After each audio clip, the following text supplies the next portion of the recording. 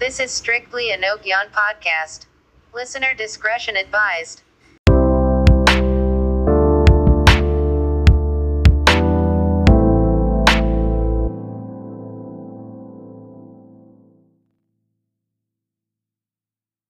Welcome to Successfully Stressed. And today we have a very special guest because she's very close to us, Mrs. Monica Joshi.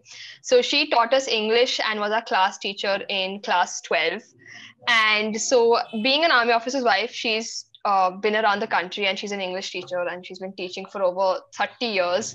To the fact that, she's had students who she's gone and told that, I taught your mom or I taught your dad.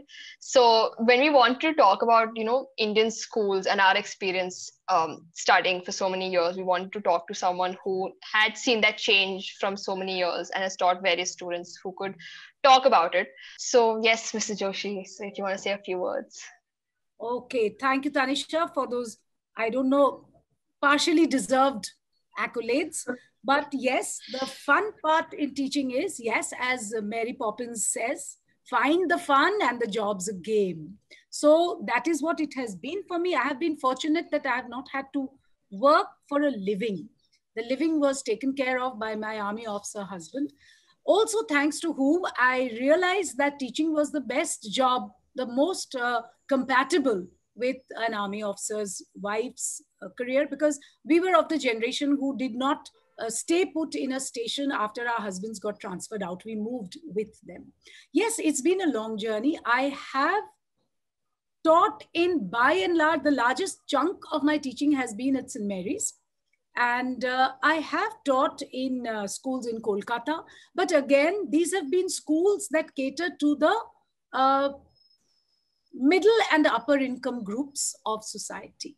Only in the army school Satwari in Jammu, there the children ranged from, since it was an army school, the students ranged from Jawan's children, soldiers' children whose mothers would largely be illiterate, to officers' children whose wives would be the only educated segment of my parent-teacher association. So it has been a long journey, but it has been a learning experience also. Assuming that my students' parents were all literate and clever, until one day a Jawan's wife came and told me कि ऐसा जो निशान होता है उससे मैं समझती हूँ कि गलत है और ऐसा निशान होता है तो मेरे को पता है कि right है. She used to tell me, she used to count the number of rights and wrongs in her child's exercise book every day. And if the number of rights exceeded the wrongs, she would make his favorite halwa. And if the number of wrongs were more, she's saying, "Main iski pitai karti." But remember, please, I'm not a technical person. I'm not a politician. I'm not an influencer, except in amongst my little flock who do remember me. And the intention is not to harm anyone. That should be a disclaimer. The intention is not to hurt the sentiments of anybody. We are not targeting any particular person. But since it is an exchange of ideas, and ideas can be flawed also. Ideas can be appealing. They can be flawed. You may or may not agree. But I have the right to express my opinion as you have yours. I think starting with curriculum first, what has changed since you began teaching? Because you've taught for like 30 years now or more than that. No, not more than around. Okay, 30 years. That's still like a lot. When you talk of changes in the curriculum, but I feel somehow the curriculum, at least I can only speak with regard to language curriculum, it has moved away from the classics to more contemporary, which is not a bad thing. After all, contemporary writers need their platform. But I feel that earlier, while it used to be a healthy mix of classic and modern, now we are leaving behind that the children are not exposed to, say, maybe A Tale of Two Cities. I have taught extracts from A Tale of Two Cities in classes 7 and 8.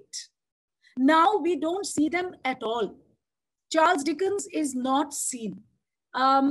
Maybe this is the new India. I don't know. But I feel that if a child is learning English, then he or she must be exposed to the masters of that language. You cannot, put on your Swadeshi cap and say that, Hindi Sahitya. Yes, of course, Hindi Sahitya. But in Hindi Bhasha, in Angrezi Bhasha, you have to choose the best exponents of the language that exist. The Happy Prince I have taught in class 8, Oscar Wilde's. I don't see any sign, I don't see any Oscar Wilde at all in the curriculum. I miss Dickens because Dickens is very teachable. When I was in Calcutta from 92 to 96, I have taught in the junior college there, ISC. We had Great Expectations as our short story. Not there anymore. The novel is gone.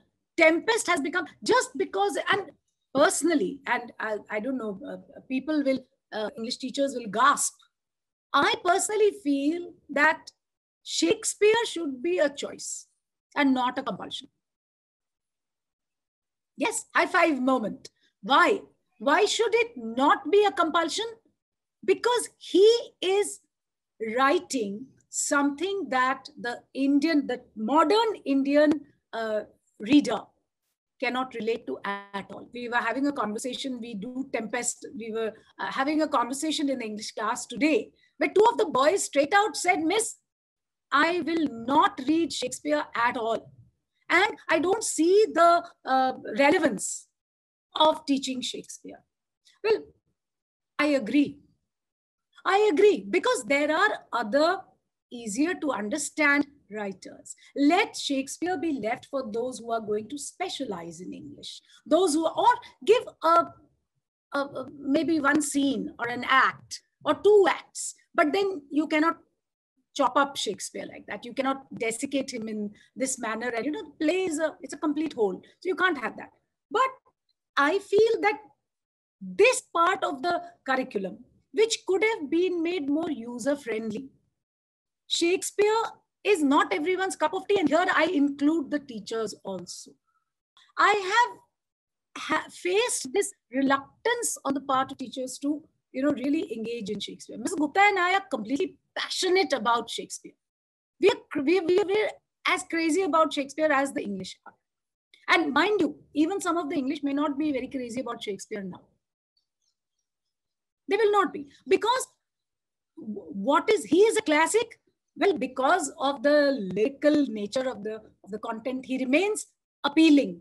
But what is the point of an appeal which cannot immediately hit the student without the teacher doing the interpreting? It's you appreciate it like, nobody can eat a cake for you and tell you what it tastes like. You have to taste it yourself. Now, if I have to say, okay, now can you taste the maida separately? Can you taste the sugar? Can you taste the almonds? Can you taste the vanilla? You'll say, shut up, it's the whole cake that I'm tasting. And I am going to taste it my way. Can I tell you first bite into the icing, scrape away the icing, whatever? No. Similarly, a piece of good literature is something that should be immediately palatable. See, why we don't need to explain to you the sitcoms? Does somebody explain to you? No. Did somebody interpret The Mentalist for you? No. Did anybody tell you what the meanings of the dialogues were in Suits or White Collar or anything that you watch? No. Because they are user-friendly enough. I have nothing against Shakespeare, one of my favorite writers, and I know almost all his plays and his sonnets. That's not the point. The point is that given the present generation of students with their quick gratification, Shakespeare becomes like watching a slow film. Now, but having said that, little bit of exposure to the classics is absolutely indisputably required. But I feel that they should ease up a little on Shakespeare. Why?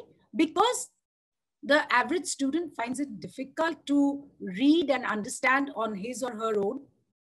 And even if the teacher has explained, there are portions of the play that the child has to learn. And the child will say, yeah, this is not even English.